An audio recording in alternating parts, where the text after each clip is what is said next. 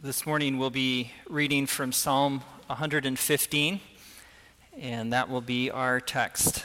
Psalm 115. As you're turning there, I wonder if you've seen the videos on YouTube showing various people doing things, usually with construction and large equipment, trying to get just a little bit higher or a little bit farther and getting creative using equipment for something it was never intended to do. Have you seen some of those videos? Sometimes you'll see someone using a backhoe to do something a backhoe was never intended to do. Some of the most dramatic ones, I think, are when people are using ladders of all kinds. Ladders can go wrong in a lot of different ways. Sometimes you'll see someone that can't get quite high enough on a ladder, and so they'll stack another ladder on top of that. And usually something goes badly wrong.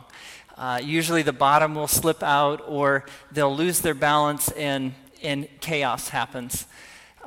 We are creative people who will often take something that was not designed to be used in a certain way and use it for a completely different purpose, or we'll try to get out of it what was never intended by God.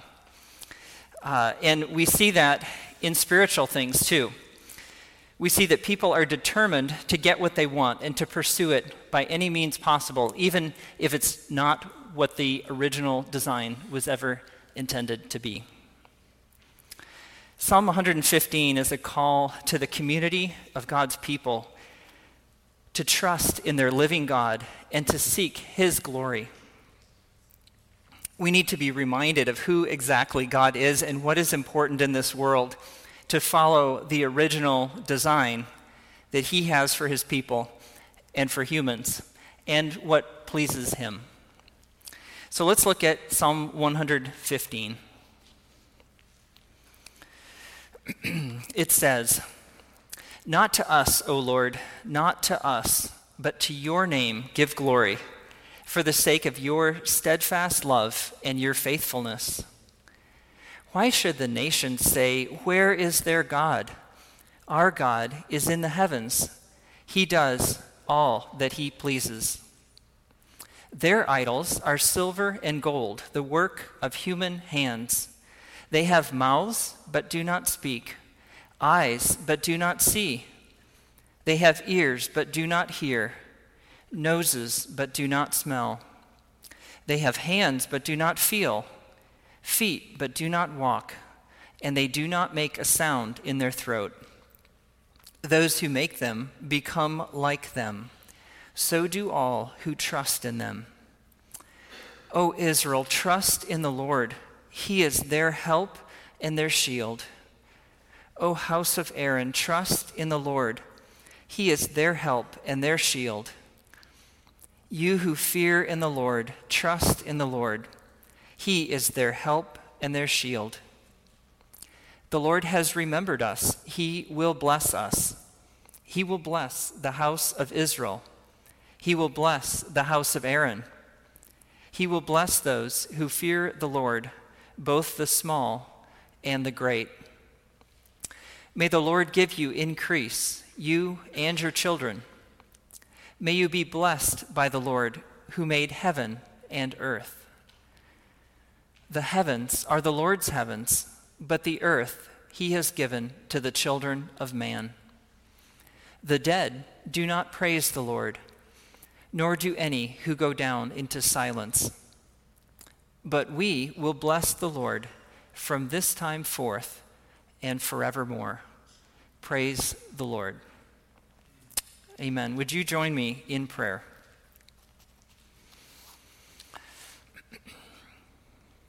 Lord, as we look at your word this morning, we ask that your Spirit would be at work.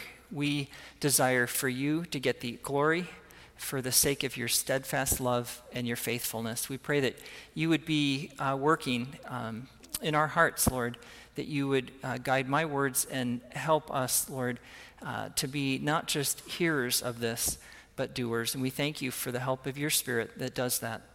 In Jesus' name, amen. So in this psalm, we see the writer begins with an urgent plea for God to be known for who he is, to be truly seen and recognized by the world around him. We see in verse 2 that it's clear that this is not currently happening among the nations of the world. It says, "Why should the nations say, 'Where is their God?'" implying that that is happening currently. And this question that's asked in verse 2 is still asked today. Where is their God? The psalmist sees the people of God as having a vital role in pointing others to who he has demonstrated himself to be. In verses 4 through 8, he shows the emptiness of idols and gives us an alternative, repeated 3 times, the center of this psalm, the center emphasis, to trust in the Lord. And then we see in verses 12 through 15 a repeated reminder of God's coming blessing. In verses 16 through 18, a kind of bookends with the beginning and the end of the chapter, showing a call to seek God's glory. If you're taking notes, there's 2 pursuits that distinguish the people of God from the nations around them. 2 pursuits: a living trust in a living God, and a holy ambition. A living trust in a living God, and a holy ambition. We know from Scripture that God has designed humans to be worshipers. Worship is showing homage and respect and giving service to another. And instinctively, by our very design, we are designed to worship something. We seek to put our trust in something. We are always going to look to someone or something for strength and going to serve what we think is most valuable. God made our original design for worship to flow upward to him. But in sin, we replace and we substitute the worship of God for other things, as demonstrated by the nations around Israel. We see this tension lived out in this passage. We see the history of Israel. We know from other parts of Scripture that starting with Abraham, God called his people, Israel, to be different from the world. He rescued them out of Egypt, and he showed the weakness and the incapability of the Egyptian gods. He set Israel apart as a holy nation and gave them covenant laws.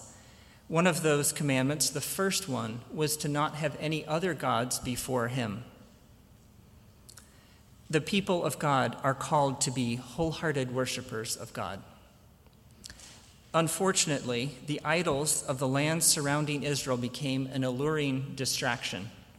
Their attractiveness pulled the people of God away from a trust in God again and again to something visible, something they could see, that they could make, they could control, that these nations around them thought controlled the world and gave them the ability to worship an alternative to God. God sent judges and prophets to warn them away from their idolatry, but Israel was taken into exile because of idolatry and because of rejection of God. So the original audience, hearing this psalm, would have been surrounded by these other nations where worship of these gods was the status quo. These nations did not worship the God of the Bible, but things they had created and the world around them. And these persistent snares would come up again and again in the history as you read through the Old Testament. Sometimes Israel would go wholesale after one God, and you'll see that sometimes in Judges or in 1 Samuel, where they're called to repent and come back from worshiping a false god. Sometimes we see in 1 Kings, 2 Kings, that they would mix and match. They would take a little bit from several different gods, or they would worship God, but in a pagan way, or they would worship a pagan god in the temple. There was always this, what we might call syncretism, this mixing of worship of God with the worship of idols. To the nations around God's people, the invisible nature of God was absurd. It's easy to trust in things that you can see and touch and control. And even today, we see the people of God surrounded by those around us that believe in naturalism or secularism, that the only thing that's reliable are things that you can measure and taste and touch and see and hear. The insistence on seeing to believe is not something new. Now, it's easy for us to read Psalm 115 and other psalms like this that warn of idolatry and think of idolatry like tuberculosis or polio. It's not very common for someone to come down with tuberculosis or polio today. 100 years ago, it was epidemic. But today, through vaccines and other ways, we just don't generally encounter that often.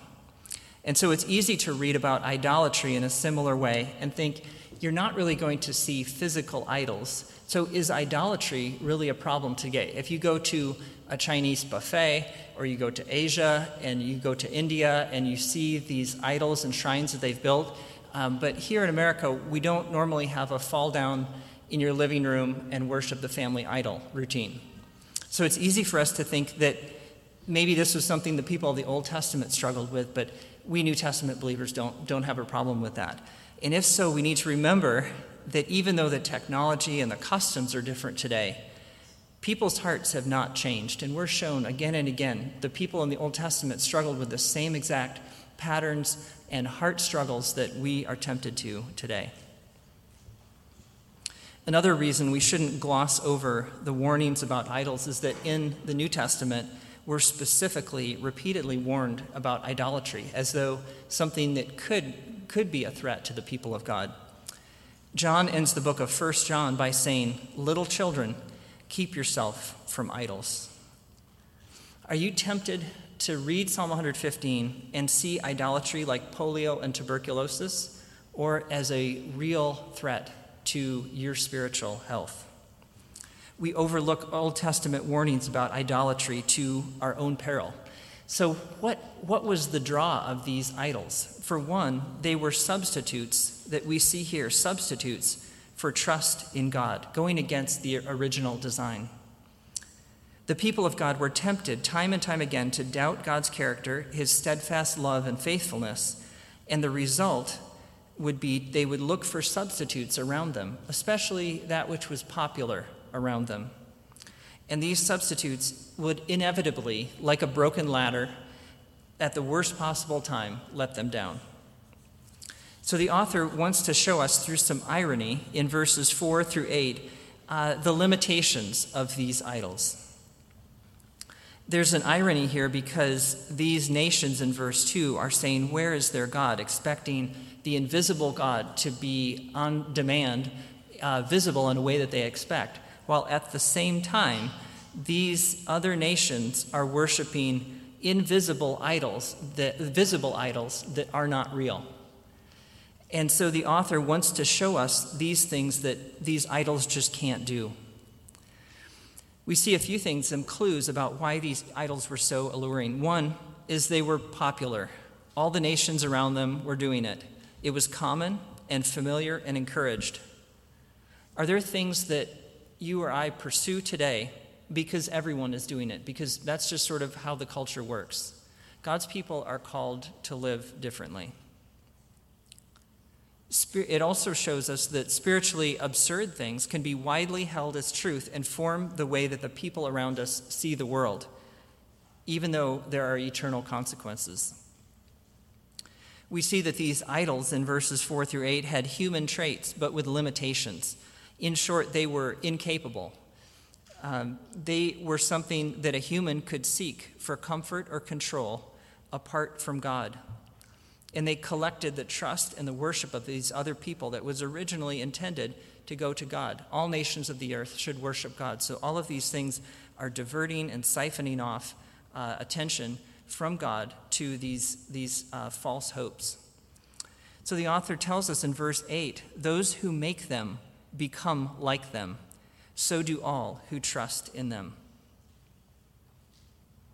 Unless God reveals his truth to us, idolatry is the default course of all humanity. And if you follow the original design, you put your trust in God you will be in the minority on a collision course with the world system around you. Idols are deadly, though, like a poison. If you take it, things will be terminal.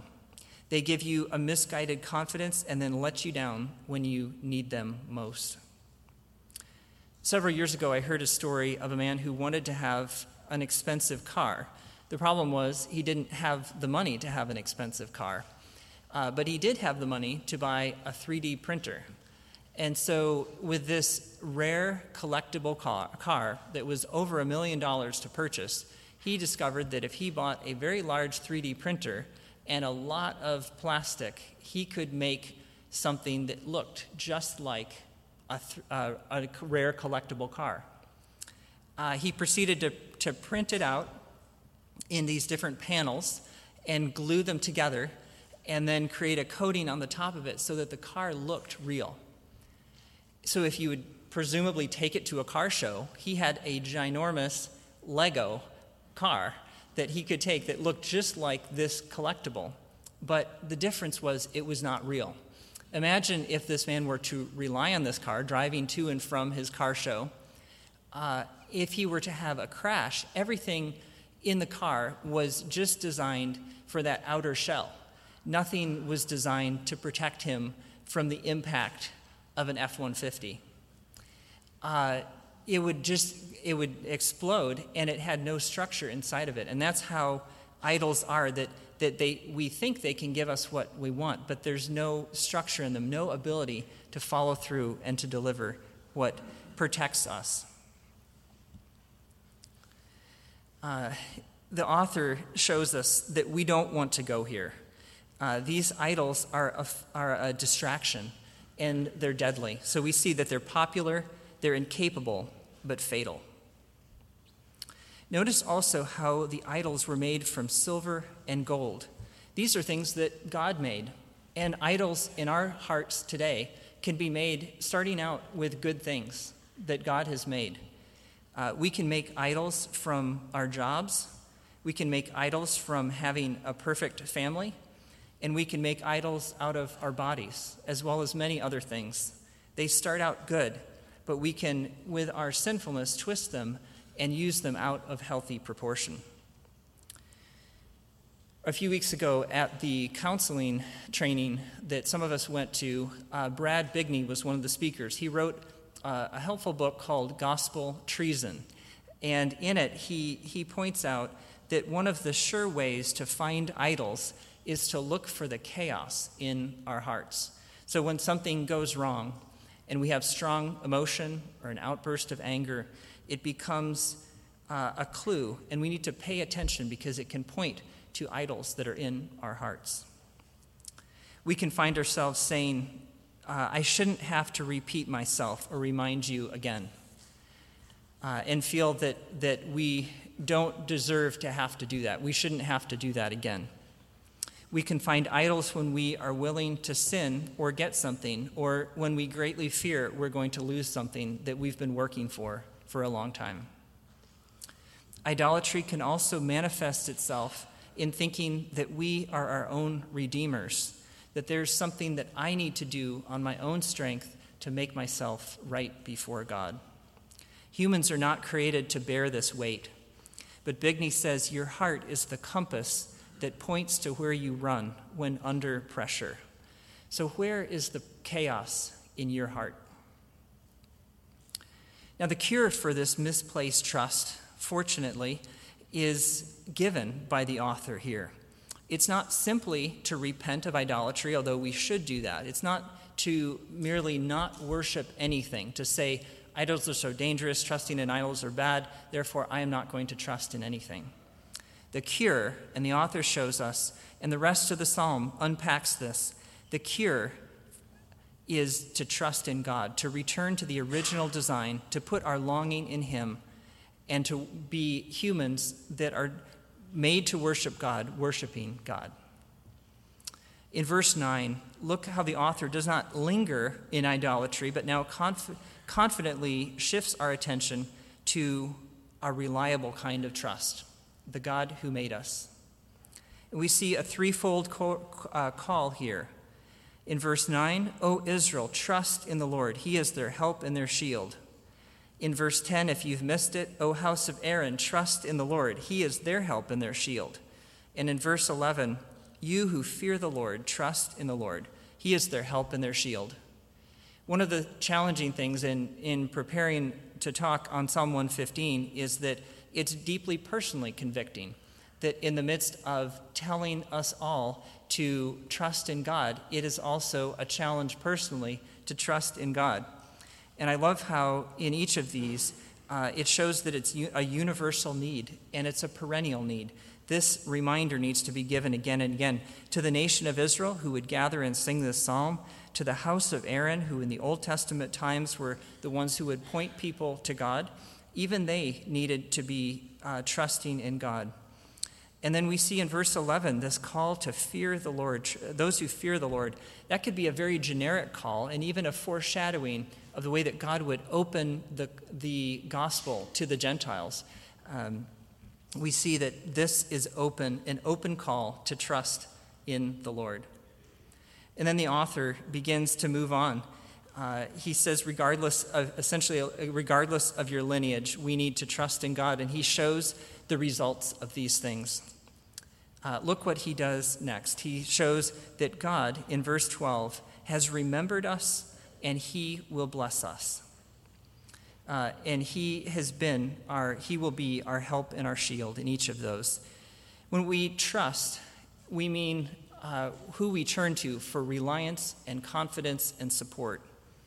And just as we see in Hebrews 11 and throughout the pages of Scripture, different ways that people trusted in God, so the ways that are unique in the lives of members of this congregation, the call of the way that God trusts us is through him and through his word, but the way that it works itself out often will be unique to our situations. For a child or teenager, trust can be following the Bible's command to obey your parents in the Lord. It can look like standing alone at school where other people are being mean, but not falling into that. It can be looking at what the Bible says about your body image or appearance and being an example of the believers. For a college student, it's not looking just like your peers, realizing that academics are secondary to your spiritual growth, and being with people who are not like you. For a young professional, trusting God can look like resisting the newfound freedom of money and continuing to spend time in God's Word with his people to navigate relationships with a desire to please him. For a parent, trusting God can look like investing in our children and showing patience and love to your family on some very hard days and sometimes just not giving up. It can also look like releasing our children to God and recognizing that he is the one who saves and rescues them. For a senior adult, trusting can look like expressing gratitude to God for planting the seeds in the lives of others, even knowing that you might not see the fruit in your lifetime. One of the joys of being a member of a local church is to see the ways that each person is trusting God and the way that that works itself out. It's such a delight. Earlier today, an older member shared that they're going through health challenges and that their prayer right now is how can they glorify God through this limitation. It was just such a beautiful, unsolicited reminder of how God uses the examples of trust in the lives of the members around us to encourage us collectively. This is our destiny, to trust in God. Trusting God is also pushing back against those first inclinations to rely on ourselves. It's remembering who God is and knowing that he is at work in the circumstances of our life. And according to his steadfast love and faithfulness, he will work even when we can't see him. Sometimes this is an area where in my life I can be tempted to go with my first instinct to think, I know what to do in this situation. If it were a complicated situation, I would need to ask God about it. But in this simple situation, it's just very clear. And not realize that maybe God wants to redirect even that informal impulse that I might have. What is it that he wants me to do? So that's an area for me that God consistently convicts me. The call here is to trust a God who is not idle. He's not absent. He's not deaf or senseless or incapable. Those who worship the living God have the privilege of placing their trust in someone who is real, who doesn't deceive them, and who is actually involved in their lives. The trust in God is rewarded.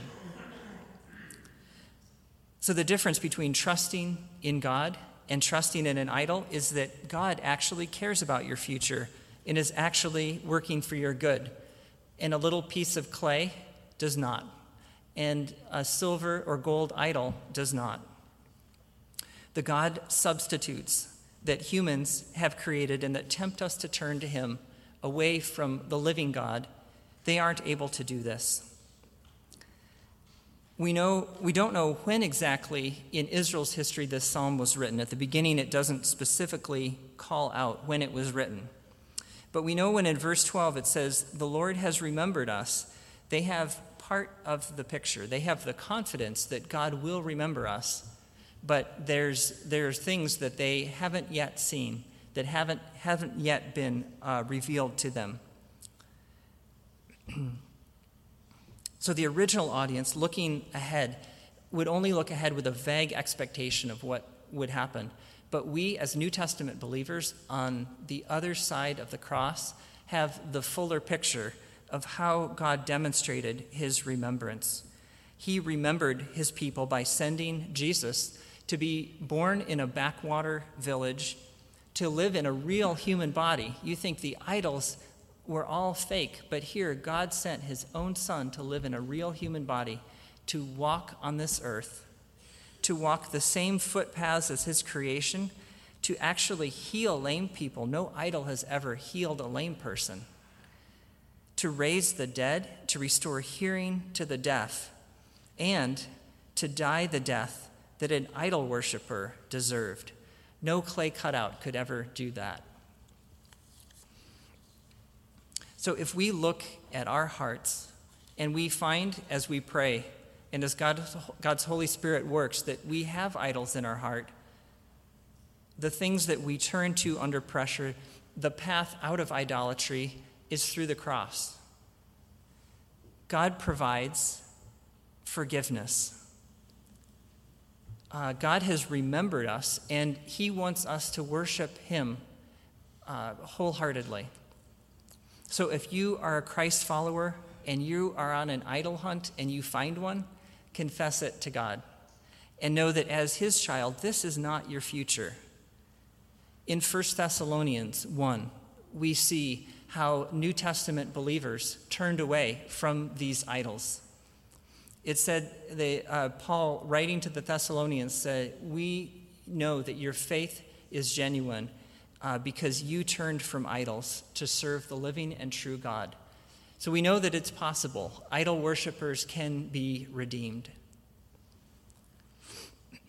So we see that God's blessings for us originate in Christ and are secure. The blessing of God is primarily derived from a relationship with him. And that means we can be fully blessed even if we lose our health or our friendships or our positions. But God has also remembered us here in the created world in which we live.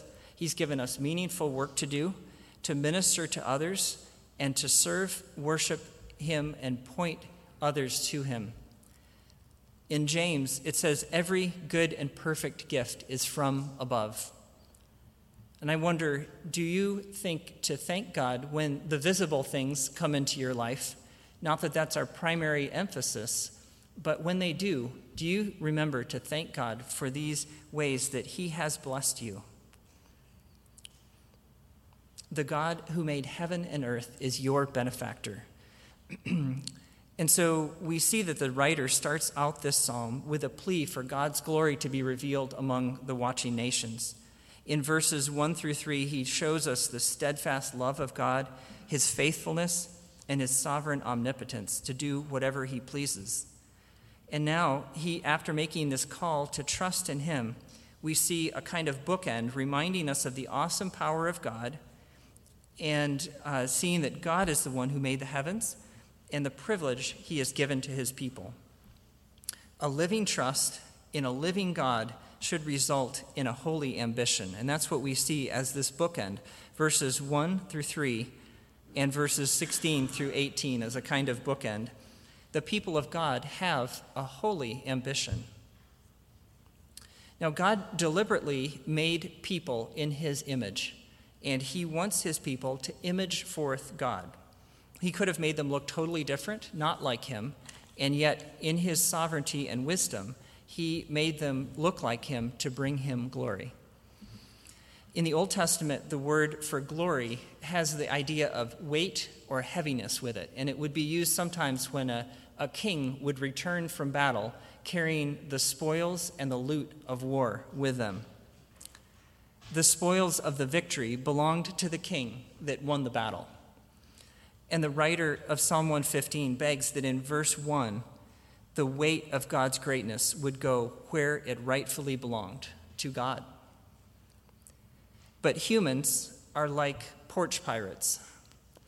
You've seen these videos of people dashing up to a porch, snatching a package intended for someone else, and running away.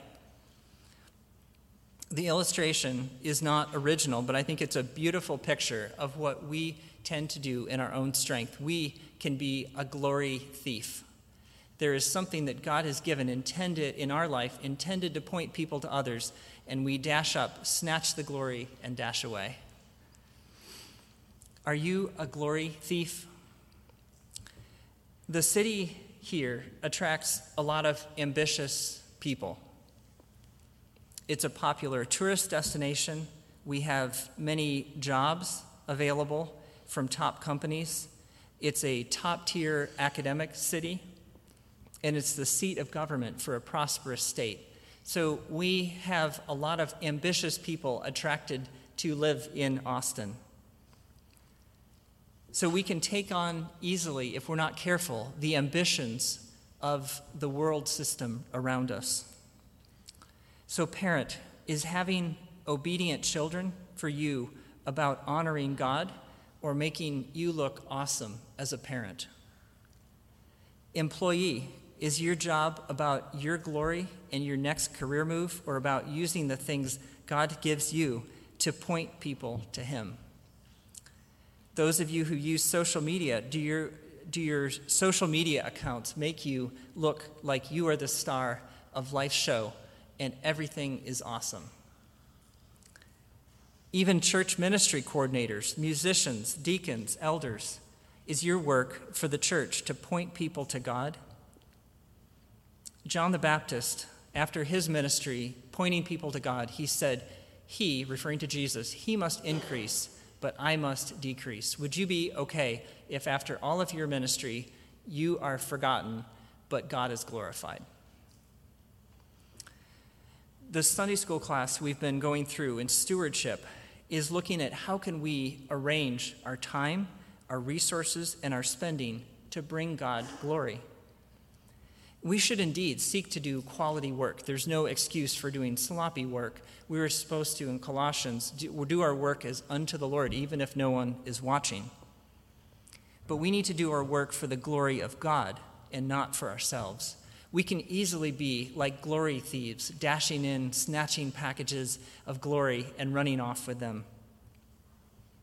So our opportunity is special, and we see it in these final verses to show glory to God. You think of all of the people who have ever lived in the world, billions of people, but only a small percentage of those people are currently alive today. And then if you look at all of the people currently alive today, only a percentage of those are following God. And that is the special privilege that the people of God have today, to image forth God, to point, to show through the way that they trust the invisible truth and glory of God. Someday, if the Lord does not come back in our lifetime, we will die. And we will join the saints who are absent from the body and present with the Lord. We see in verse 18 that we will bless the Lord from this time forth and forevermore.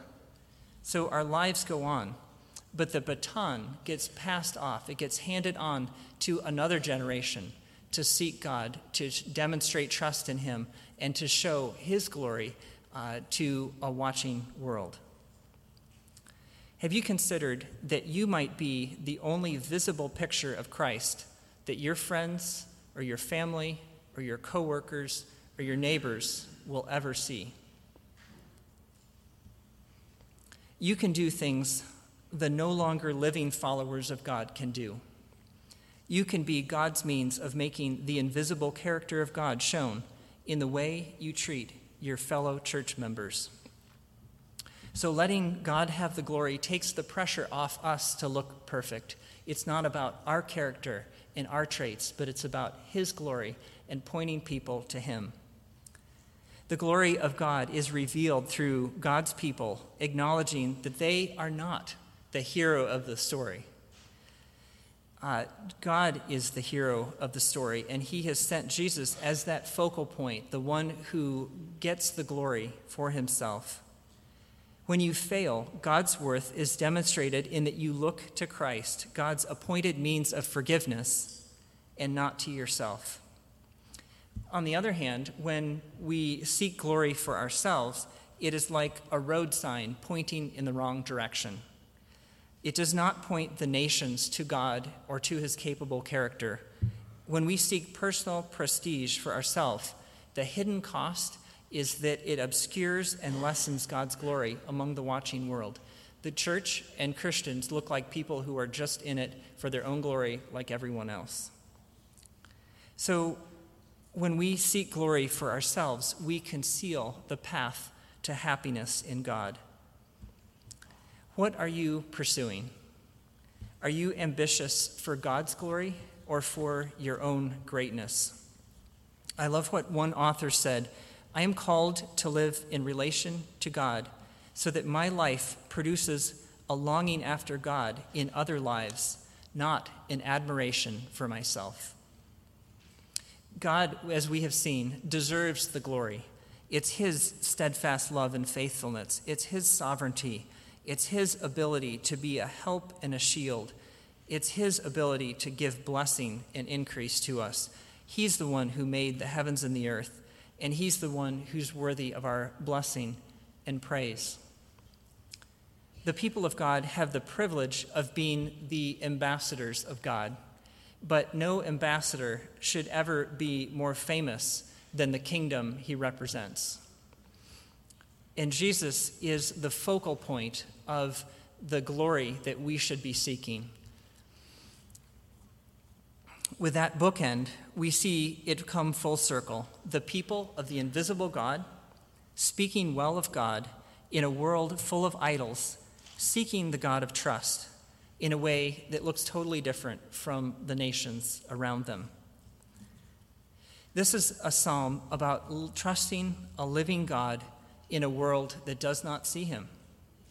It's about the pursuits of the people of God, seeking to point others to his glory.